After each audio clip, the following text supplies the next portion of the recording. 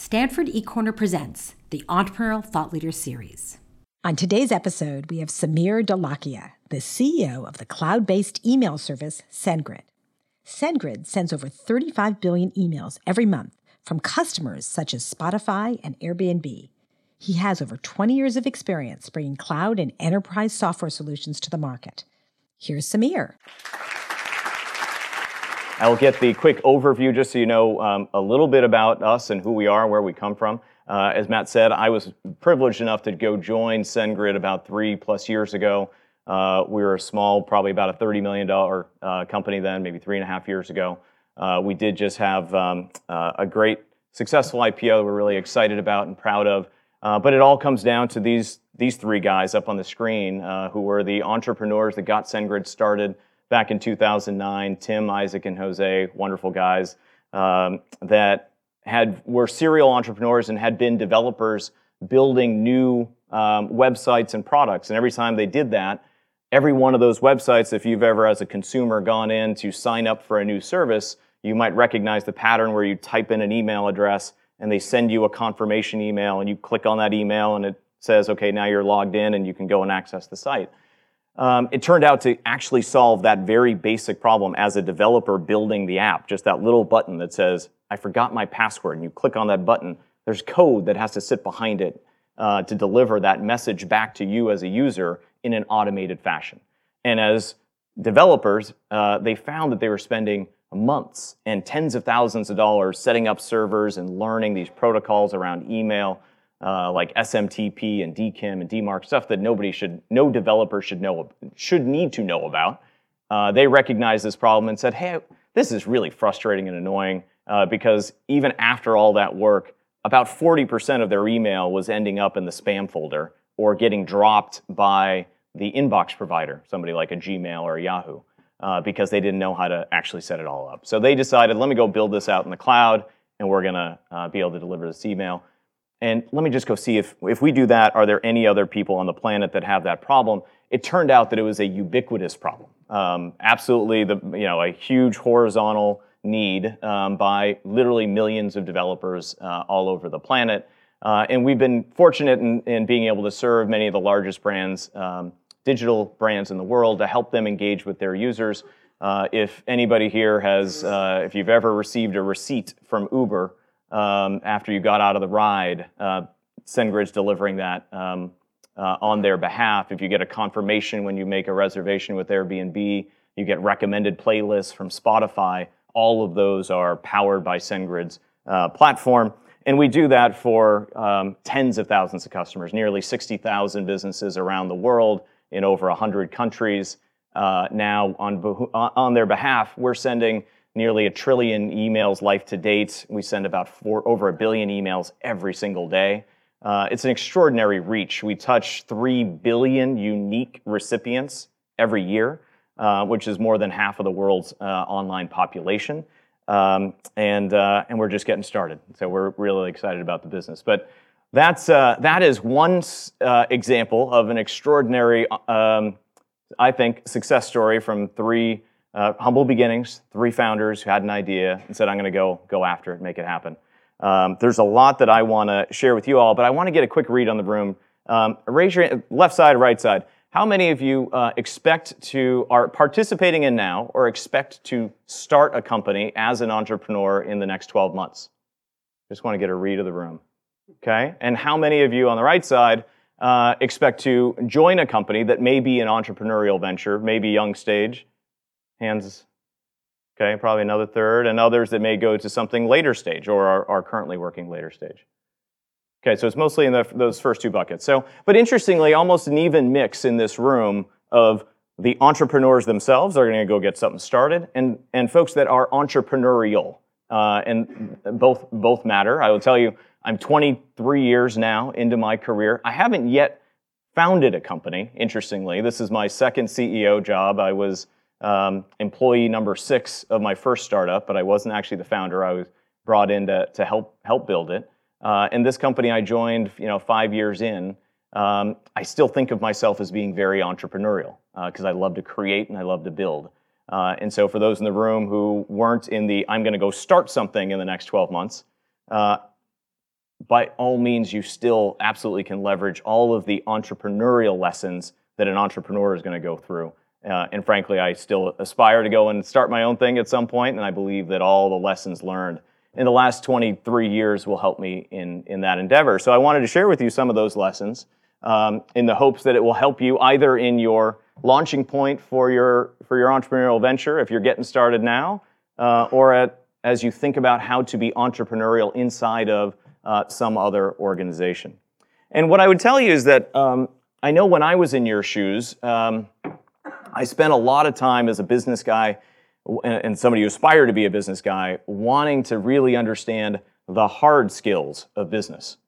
I really wanted to learn about strategy, and I read Michael Porter's stuff and, target addressable markets, right? TAMs and SAMs, service markets, and what's the competitive landscape, and how do you think about market structure, and thinking about innovation and disruption, and all the great work that Clay Christensen's done. And you want to learn about financials and what's the right financial structure for any given business, what should their capitalization look like, all the hard skills, which, by the way, are super important and very interesting. And I will tell you that they are all necessary, but not sufficient.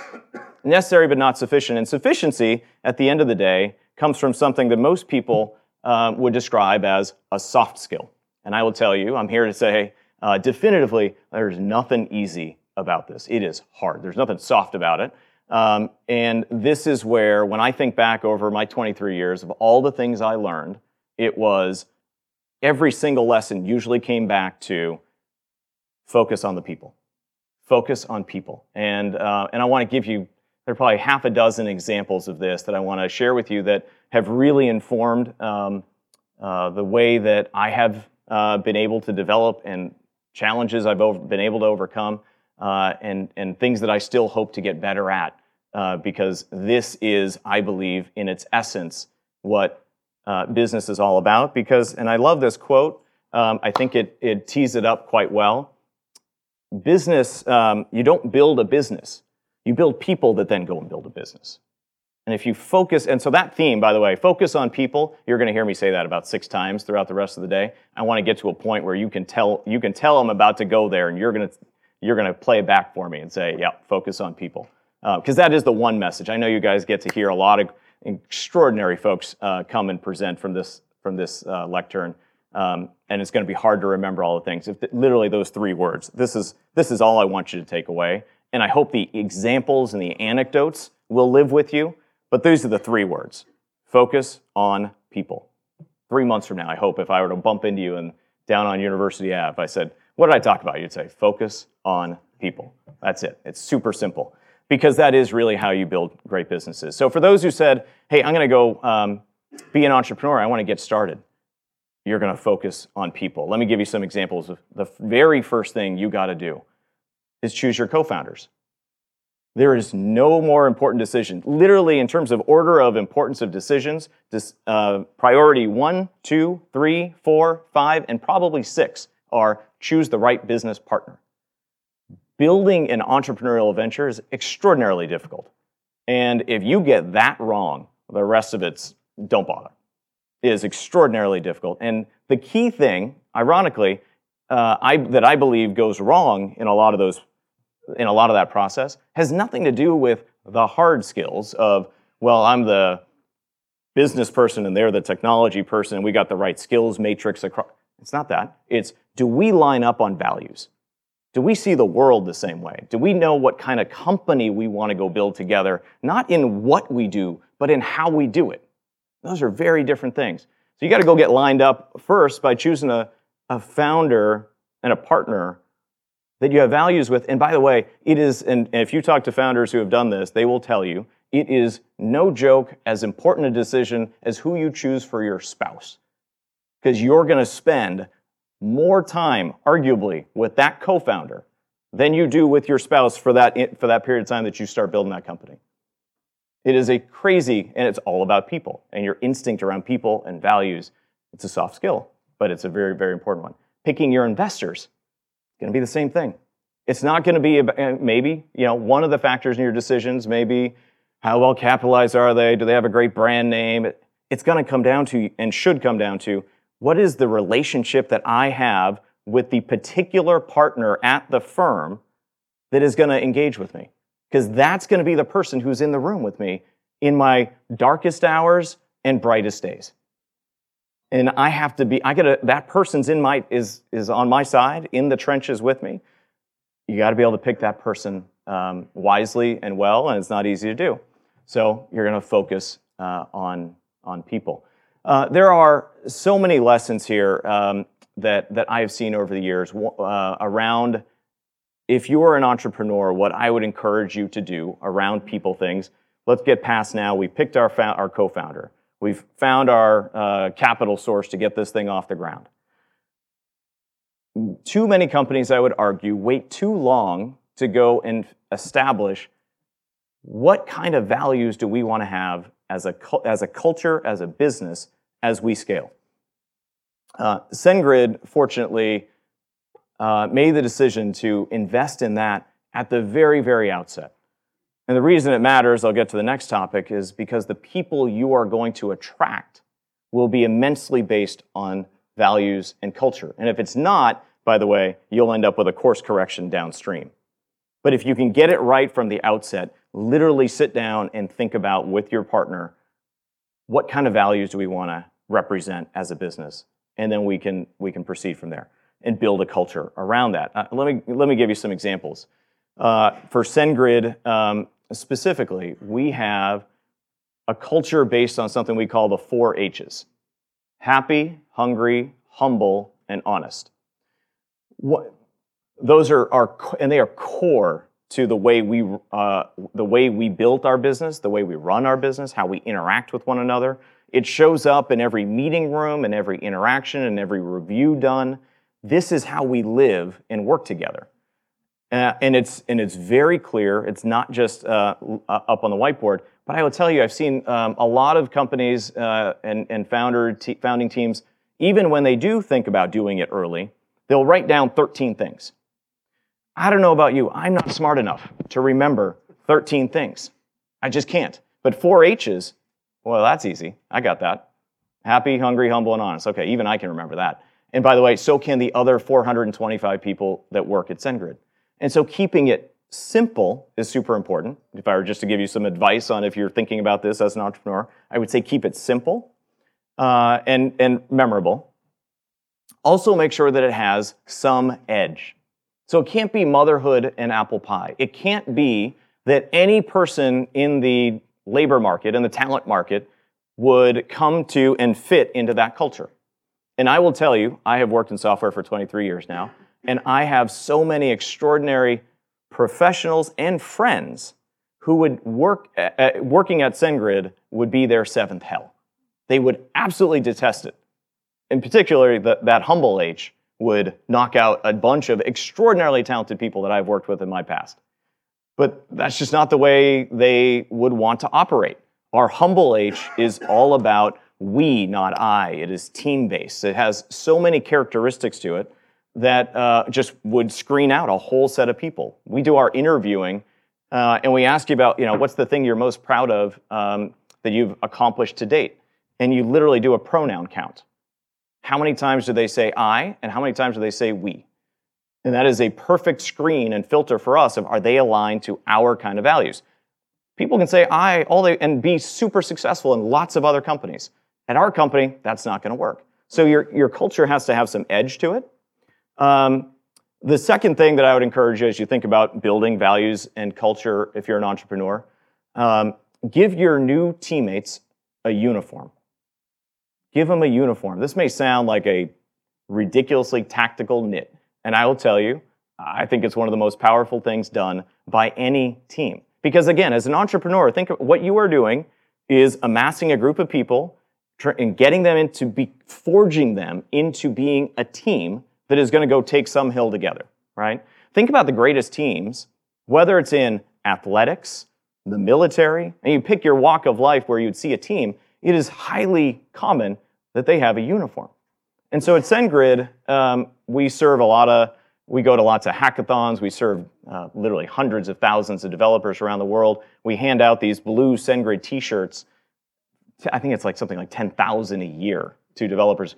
But these blue hoodies, Jose, one of our founders, is wearing, this blue hoodie is given to each new employee and only to employees. Those hoodies are like these prized possessions, and they show up on your very first day. You get your laptop, your key card, and your blue hoodie.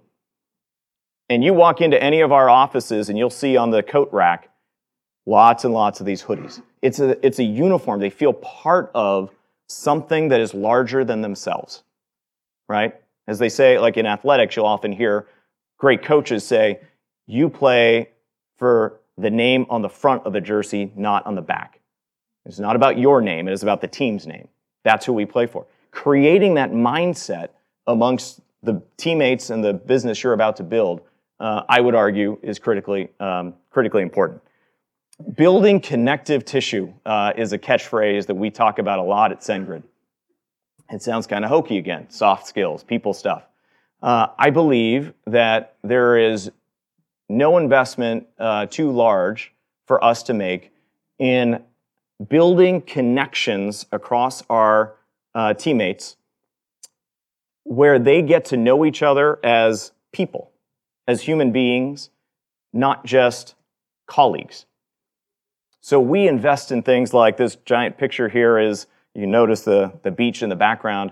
Every January, we fly the entire company down to Mexico. In Cabo, in this case, is Cabo, other years, different places. But we get the entire company together in January, and by the way, we do it again in June. And we have a full day and day and a half, actually, of content and alignment, hard business stuff. And then we have a day where folks just hang. They're just by the pool together. They're going and playing beach volleyball together. They're going kayaking together. But building relationships where they actually care about each other as human beings, when you come back into the workplace, you now start playing for those teammates at a whole different level. At a whole different level, because you've got a connection to them that is very different. So we invest a lot of time and a lot of money in these things. And you go all the way down to interest groups. We've got a wine lovers group and a outdoors activity group, and you create opportunities for folks to get to know one another as people.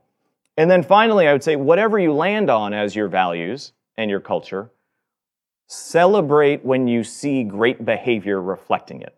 So we instituted a handful of years back a recognition program and so in our case, we call them the 4-H Awards. And every single quarter, we gather all of our employees together and we go through all the business updates and here's how we're doing against our goals and our initiatives and our scorecards. So we're tracking everything.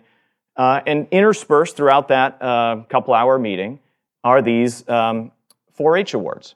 They're peer recognition awards. So it's all nominated from any one of the 425 teammates to say, I believe this person deeply reflects and embodies our 4-H values, and here's why. And they write these nomination forms.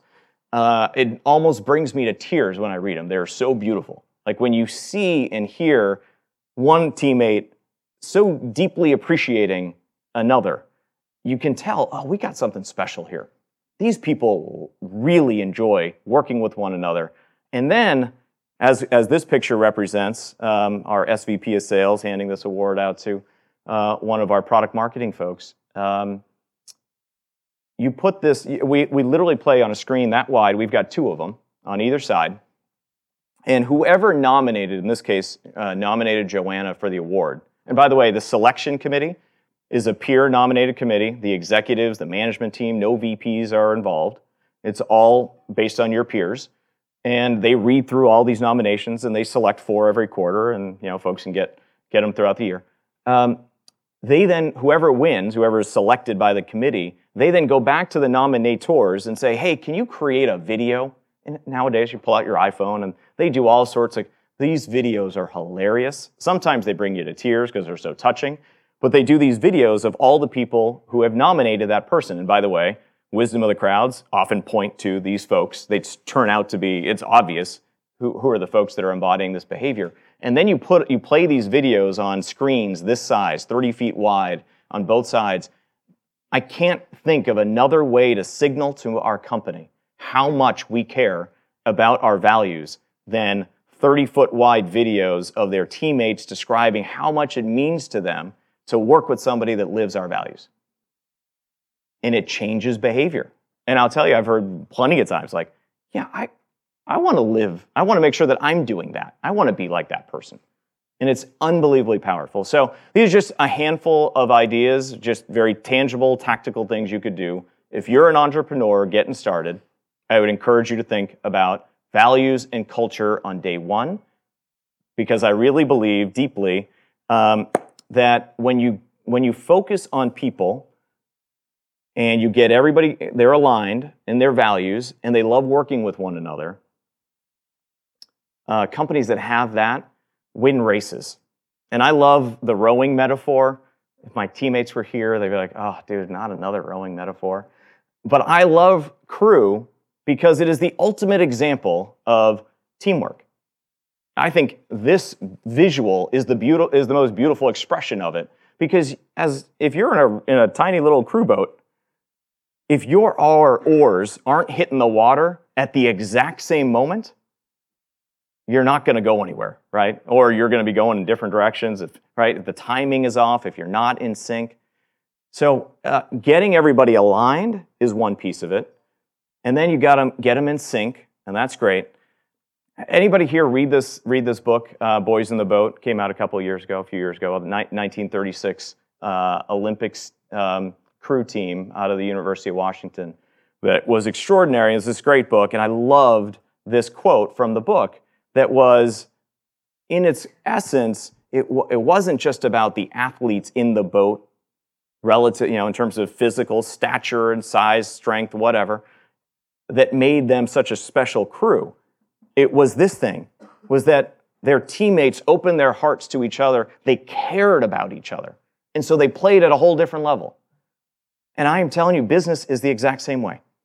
Every entrepreneurial venture, if you were going to go be a leader in that, you want to build that environment where a team feels like I am going to play at a different level for these teammates because they know my whole self. I have been vulnerable in front of them. They know who I am. They know what I'm about. They know how I approach things, and I care about them, and so I want to deliver for them. I'm not going to let them down. That is a whole different ballgame if you can build a team, forge a team out of individuals. Remember, these are every employee, if you're getting started as an entrepreneurial venture, these are strangers. They show up, right? They've never met each other. These are individuals that your job as an entrepreneur is to forge them into not just a team, but a crazy high-functioning team that is going to go faster than any other group of people and any other team going after the same thing you are. And this is, I believe, a huge part of how you do that, is they care about each other. They care about each other. I wrote this in our S1 when we filed to go public. It's a rather unusual paragraph to find in a financial document submitted to the SEC. I said, I believe that values create value. That a huge part of why SendGrid has been successful to date is because of all that soft stuff that I just went through. That's why we are now worth over $1 billion. We've had a lot of other things go right, all the other stuff I mentioned, the necessary components, but not sufficient. We got those things right too, but this is the part that I believe creates value. And I believe that if you get this right, you have a competitive advantage over every other team that is trying to go after the same thing you are. Another example on focusing on people and why it is so important as you think about this, if you're an entrepreneur getting started. Recruiting. Recruiting, I believe, is thought about incorrectly by 95% of companies. I happen to be fortunate in joining a company in 1995, straight out of this place, that was led by a founder CEO who I believe was in the 5% that deeply understood this and said, recruiting is a mission-critical function for our business, and there's nothing more important that we are doing than hiring great people. That is absolutely core. It is not my side task, a obligation that I may or may not get to. It was priority number one. He signaled it in his own behavior. Joe would literally be on a call with a 21-year-old kid out of Stanford, out of MIT, out of CMU or Rice, amongst the best CS departments and grads in the country, convincing them that they had to come join us on our journey down to Trilogy in Austin, Texas. They had to come, and they were going to make a difference. And he hung up the phone, and by the way, as a signal that we were doing the right thing, you would know, a couple hours later, that same kid was getting a phone call from a guy named Bill Gates. Because Gates understood and built Microsoft from day one around that same philosophy that talent was everything. And he personally, and by the way, by that time, even in 1995, Microsoft was already a multi-billion-dollar revenue company. And he was still picking up the phone and calling 21-year-old kids straight out of school because he knew that is the lifeblood of your company. If you can win the war in talent, everything else changes. And so there's just lots and lots of examples about how, again, focus on people. Focus on people, and you'll build an extraordinary business. In our case, and because, by the way, I love this quote from Jim Collins' book. I'm sure a lot of folks here in the room read Good to Great. That the only great regulator of building great companies at the end of the day is attracting, and then keeping great people. Like that is usually the ultimate constraint. It is not any of these other things that he enumerates here. It is about being able to do that. And so when I got to SendGrid a handful of years ago, I wanted to make sure that we were bringing that same passion around recruiting that I was fortunate enough to grow up with, to be exposed to early. And to me, when I was 21, I was like, well, I had never seen anything else. So I just assumed that's what most companies did. I saw for the rest of my career that actually was not the way that most companies worked around recruiting. That people often thought about recruiting as the thing I have to do after my day job. And I've already got a full plate, and I don't know when I'm going to be able to fit this in. And they thought about it as an obligation. And one of the things we had to do was flip that and be like, no.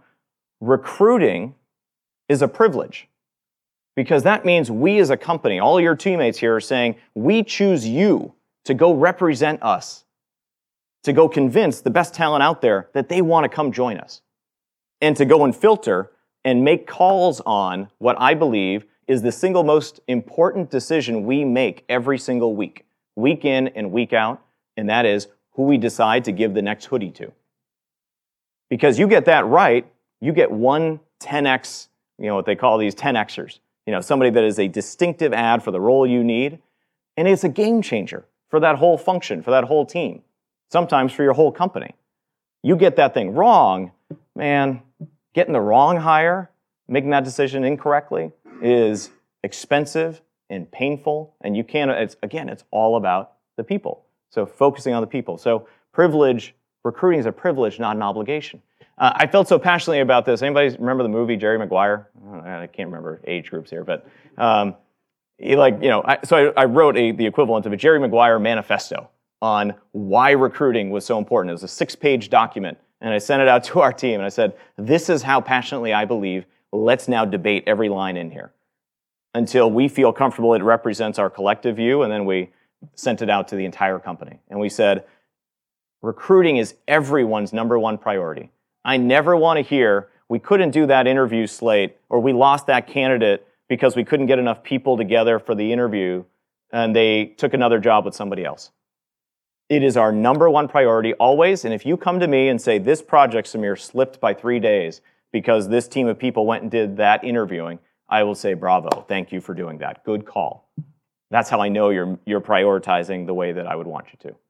And so we made that deeply embedded into the organization. And then actually helping our teammates understand that when we're doing the interviewing, again, for the entrepreneurs, this was a super tempting and easy pitfall to fall into, is you hire for talent and you bend on culture and value fit. And you can't do it. And you will be so tempted because you're just trying to get this thing off the ground. And you will come across somebody that is a badass at what they do, pardon my language. And they'll not represent, say in our case, the humble age. And you'll be so tempted to be like, oh, they would just kill it on this project, and we need somebody that knows this random esoteric skill set, and they've got it, and let's just get him in C. Like, we'll coach him. Can't do it. You can't do it. Never do it. Please put that back away in your brain, and someday you will get that situation, and please remember, don't do it. The bar raiser. Anybody heard about Amazon's program around bar raisers? Anybody? No? Interesting. So Amazon has had this for a long time. At Trilogy, literally back in the mid-90s, we had a program called the Sponsor Program. And we basically said there's going to be back to a privilege, a select group of people who have demonstrated an ability to keep the bar high. And then they get absolute veto power on an interview, on a candidate. So in every slate of interviews has to have a bar raiser or a sponsor on the slate. And if everybody else said yes and the bar raiser said no, the answer is no. Even if the hiring manager is the one saying yes, the bar raiser vetoes. And that is how you make sure you continue to hire the absolute best people for the kinds of roles you want. Because it is very easy when you are going like this, you're growing fast, or there's more work to do than you could possibly imagine, to lower the bar, to get a butt in seat, as they say. You just can't do it. So some just very tactical advice around recruiting. It's all about the people. You get this stuff right, and it makes an extraordinary difference in the probability of success of your entrepreneurial venture. Here's another one. Focus on people. When you go, you've gone through all. Okay, we picked our founder wisely. We got the right VC partner that we think is going to be a great in the trenches person with us. We defined our culture and our values, made it memorable and simple. We gave people uniforms. We celebrate those wins. We build connective tissue. Let's say you've gone through and done all that, and then you get all the recruiting stuff right. Once they have now joined you, how do you then treat them? And my strong counsel to you is, if you're built as an entrepreneur, you're getting this thing started, treat them like owners, not employees. If you can get, and we talk about this at SendGrid all the time, we want all 425 of our gridders, what we call ourselves, gridders, all gridders to act like owners. And the way that owners act, I always joke about this visual. Anybody ever seen a rental car at a car wash? Nobody's ever seen a rental car at a car wash because they're not owners. They don't give two hoots about, right? They don't, whatever, that's the rental car company's business. How do you treat the rental car versus your own car? An owner acts differently. And so I would encourage, and we do this at SendGrid, every employee has equity. Make them owners. Have a conversation about what that means to be an owner. Because what it means to be an owner is you sweat the details. You care differently than it's just a job. If you see a problem, you don't go assume that somebody else is going to fix it. You go fix it because you're an owner. Owners act differently. And then you say, for all those folks that I just made owners, I said, hey, I'm going to teach you to be owners. We're going to give you equity, et cetera, get you into the right headspace. Then the hardest thing is, especially as you grow, maintaining a mindset where you empower those owners. Empowering the owners means you figure out, how do you get every decision that can be done by your individual contributors should be. They are closest to the work. They are closest to the problem. And so if you can empower those owners, and this visual image, that last trip to Mexico in 2017, I spent about 15 minutes talking to all of our gridders, 400 people in a room, about automobile manufacturing in 1950s Japan.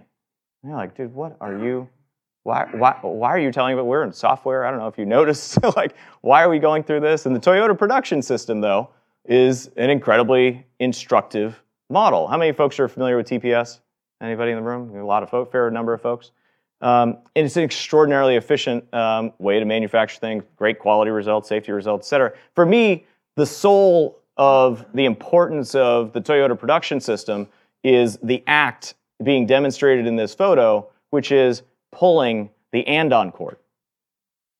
And what that means is there is a line worker on the factory floor that may be being paid minimum wage, and you are empowering that person to say, there is something wrong here on the line, I am pulling that cord, and we are going to stop. We are going to shut down a line that will cost us hundreds of thousands, probably millions of dollars for every 30 minutes that it is shut down. And you are going to empower this line person to make that call.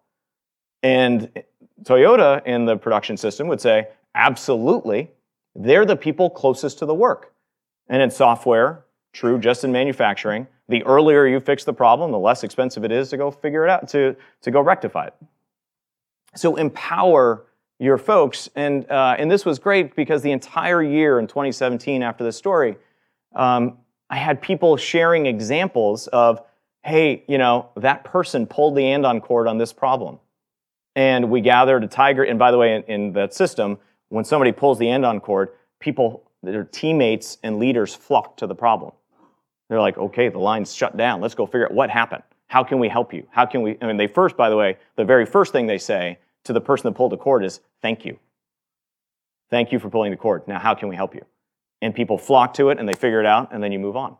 And so, anyways, throughout the year, we had so many examples of people that would pull the cord, and then they became to use it in our vocabulary at SendGrid. We're going to pull the andon cord on this. We got to stop doing what we're doing, go gather, solve the problem, and then we'll let the line run again. And so we started to celebrate those victories at every quarterly meeting when we got everybody together, and we would tell those stories. And it would reinforce to the entire company, we're not just talking about this stuff in platitudes. We are doing it every day, and we are celebrating it when one of our teammates actually pulls the cord. We're not just talking about empowerment of our employees for the sake of saying it. Like, it actually matters. And then you celebrate the wins. What that all leads to, I would argue, is a super important mindset about leadership. I will be the first to admit this is not for everyone, but this is a worldview of leadership that I deeply appreciate. It is how I aspire to lead. It is not easy necessarily to do, but it basically takes the typical org chart and says, in a world where I have spent a lot of time thinking about my values and recruiting the best talent, and I've enabled them, empowered them, and said, hey, got to act like owners. The role of the leader, of the entrepreneur, the founder, CEO, it is not the typical org chart with the CEO at the top that cascades to the exec team, that cascades to the VPs, and down out to the organization in that pyramid. I actually believe it's inverted. It should go this way, with the CEO and the executive leadership team at the bottom that are supporting the hard work of the people that actually do the hard work of the company every day. Because let me be clear, and for those of you who will be founders and entrepreneurs, I am not trying to dismiss how difficult that job is. If you're the CEO of a company, trust me, I'm with you, it's hard. We have to do a lot of things right. If you go back to that boat analogy, I would argue we've got the rudder. We're steering. We got to steer into the right markets, right? We got to make sure we've got the right product set, the right portfolio. Are we competitive? Do we have the right cap structure? Can we keep playing? We got to do a bunch of things right. But remind yourself of this. You don't take the phone call when a customer's pissed. That's somebody in your technical support organization, right? You don't have to hit the quota that your sales rep does. You don't have the pressure that the software engineer has to deliver on that project by this deliverable date so we can get that out into the market. And remember, so en masse, those are the folks who do the hard work of your business every day. You may make some hard decisions in the steering, but they do the hard work. And so I believe our jobs as servant leaders should be to remove obstacles and help them go and do their best work. I believe in our company, if we remove those obstacles and we let 420 some odd people do their best work and have career highs at SendGrid, there's no one that's going to stop us. We're going to continue to build an extraordinary company because you unlock and unleash 420 owners going after something that they want to accomplish and they care about each other to go do it. That's a force to be reckoned with. And I love it. And so I think this model is incredibly powerful. I do think it's actually super simple to understand. It is, in effect, the golden rule applied to leadership or management. Imagine, try to be the kind of leader that you would want to work for. If you're an founder CEO, that's how you should be thinking about it. If I had a boss, how do I want that boss? Well, I'd probably want that boss to provide me with super clear goals so I knew what success looked like. I want them to really help me in that endeavor. And if there were things in my way, help me understand them better or unblock them. I'd want them to care about me as a whole person, that they actually cared about me, not just for me delivering for this period of time, but for my life, my career arc. That's what I would want. So that's the kind of person that I think I should be as a leader, and what I hope our leadership team emulates, and every leader up the chain. That's the way I believe you actually build great companies. Now, all that said, for all those in the room who are like, I'm not actually starting a company in the next 12 months, but if you were like me, you might be at that stage in life where you're going to be looking to join a company. And I encourage you to internalize the absolute truth that you can be entrepreneurial without being an entrepreneur. And guess what? All the lessons that I just talked about, anybody want to guess what I'm going to say you should do to be entrepreneurial? Focus on people.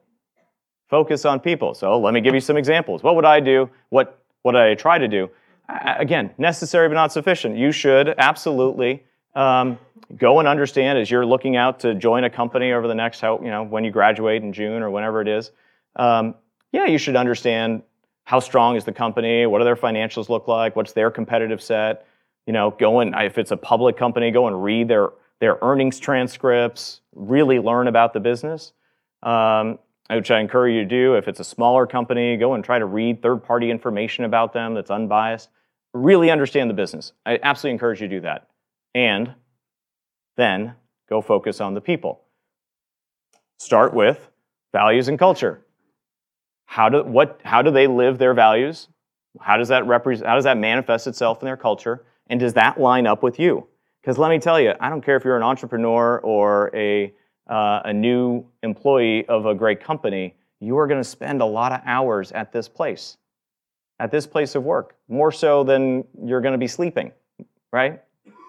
So you want it to be a place where you are aligned with the values of the place that you are joining, right? If you're not founding, it doesn't matter. You still want to be lined up on values and culture, and really ask them about that. Ask them about how that shows up in their world.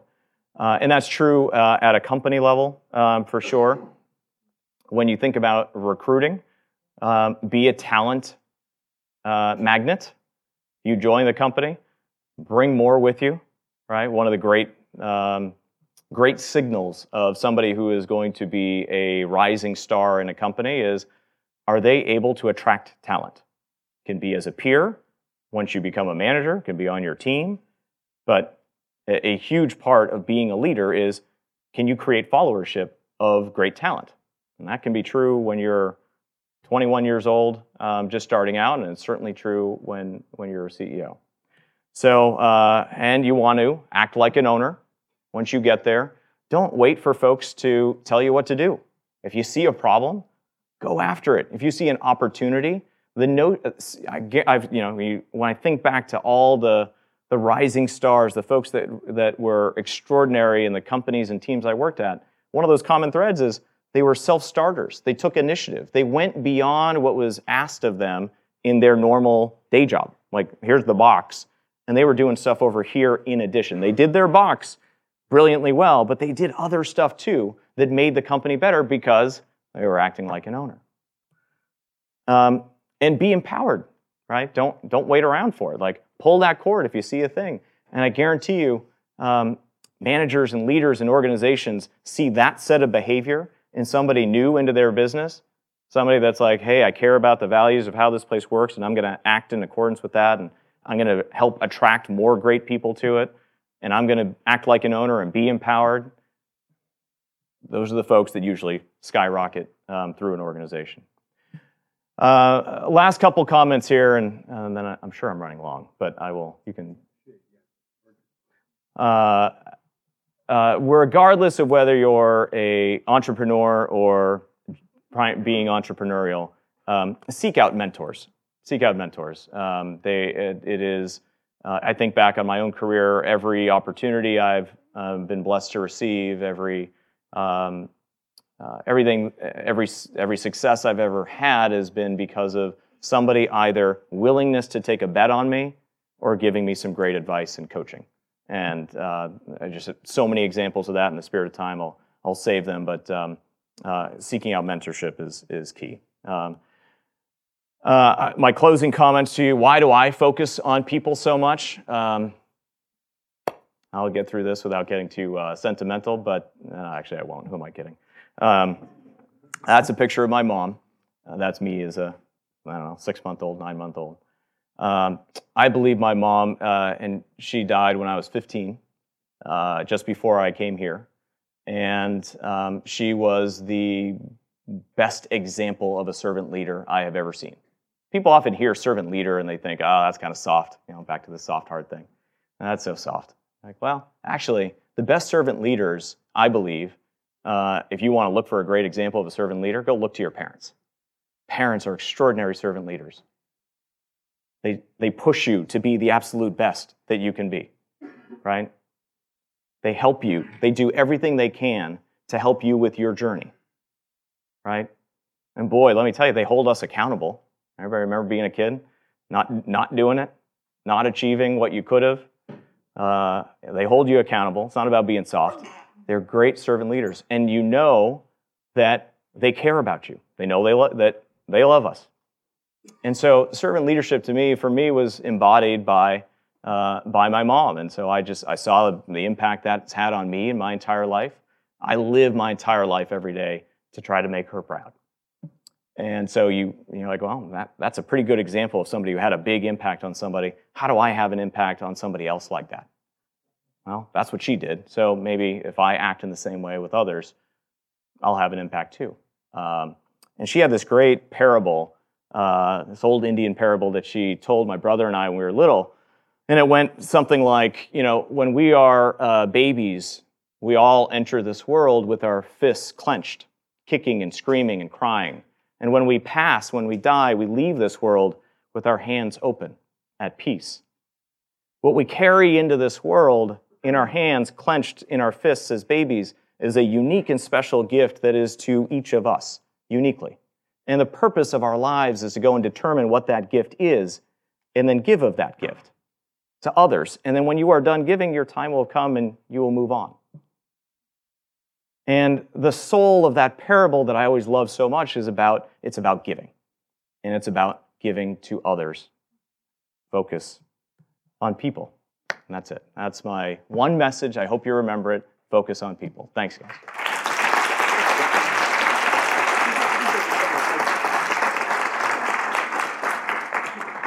Sorry, I ran a little long there. I often do, as my teammates will tell you. If anybody has questions, I am happy to take them.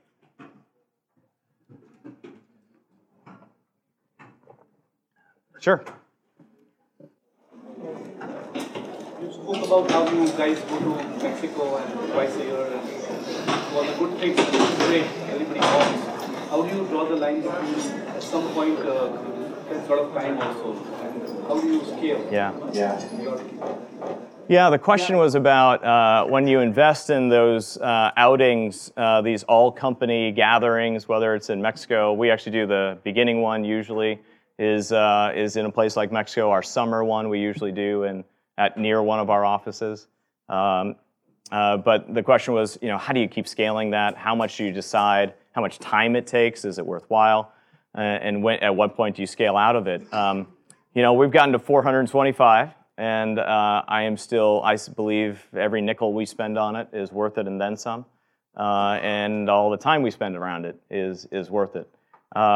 The stuff that I don't like is, the inefficiency on travel, and so sometimes that may take too long. So we may look at closer destinations in the future.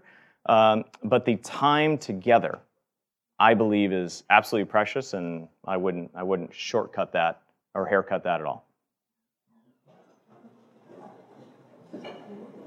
Any other questions? I guess I was struck by how your company values also have the opportunity to exhibit themselves with their customers as being kind of net email deliverability and customer engagement space. And I was wondering if you could share a little bit more about,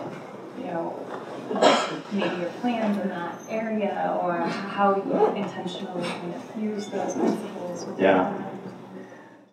the question was really about how our values of those 4 H's, how they get reflected in the way we interact with our customers, and what that means for how we actually serve the service that we provide, and what that might look like in the future. First and foremost, I would say the wonderful thing about attracting people that are 4-H is that when you put those 4-H people in front of customers, those customers tend to really like them because they are happy, hungry, humble, and honest. And it's just it's a set of things that our customers tend to very much appreciate. And again, it's not common. The degree of, as an example, on the honesty, we routinely, like literally every month, dozens, if not hundreds of customers get a call or an alert or a notification or an email from us that says, you are going to end up on the wrong plan based on your sending patterns, either up or down. And so if you may be spending too much based on your sending, and so we need to upgrade you, or the opposite. You're on a plan that is far in excess of what you're actually sending, you might want to downgrade. And you're like, I don't think I've ever had a vendor do that. You're like, well, that's our honest H. When we have issues, we have outages, we're an infrastructure provider, that does happen. Not very much. We had 4.5 nines of reliability. We're very proud of it, but 24 minutes out of every year, we have hiccups. In those 24 minutes, or shortly thereafter, we are deeply apologetic with our customers, and they hear it in our tone. They know, we understand that the service we are providing you is mission critical to your business. If somebody doesn't get a password reset in time, or they don't get a confirmation for a sign up, they might go off and do something else, and they lose that user forever. And so we get it, and we're deeply sorry for that. So they absolutely get reflected in the interactions. In terms of the product strategy as we go forward, I can't say that there's a direct correlation between the 4 H's and that, as much as there is maybe the hungry H shows up in that one because we have big aspirations. We are excited to have crossed over $1 billion market cap line. We aspire to build $1 billion revenue company. That's going to take it's a decade-long journey. We got a long way to go. That's great. But there are 4 to 6 other product categories that I would expect us to be in the next 2 to 3 years. So we absolutely will expect to see us broaden our footprint. Yeah. So I would like to know, how do you do a work-life balance, and what do you do for fun? Yes, work-life balance is super important to us. That's actually the embodiment of that happy H. A big part of what we mean by that. We talk about having a positive attitude, constructive. Business is hard. It's how you show up and roll up your sleeves and solve things. But a big part of it is life is more than work. And if somebody is happy outside of work, they're more likely to be happy at work. I would tell you in our honest H, it is the one of the 4 H's that I am weakest at. I over-rotate on the hungry H, and I'm a little bit under-rotated on that happy H of balance. I have an amazing wife and 2 wonderful kids. My wife's a Stanford grad herself, and we've got an 11-year-old and an 8-year-old, and that is how work-life balance happens.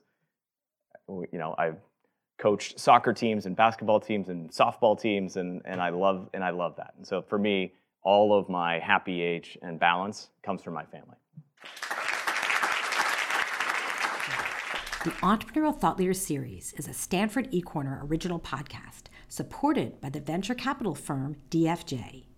The stories and lessons on Stanford eCorner are designed to help you find the courage and clarity to take action.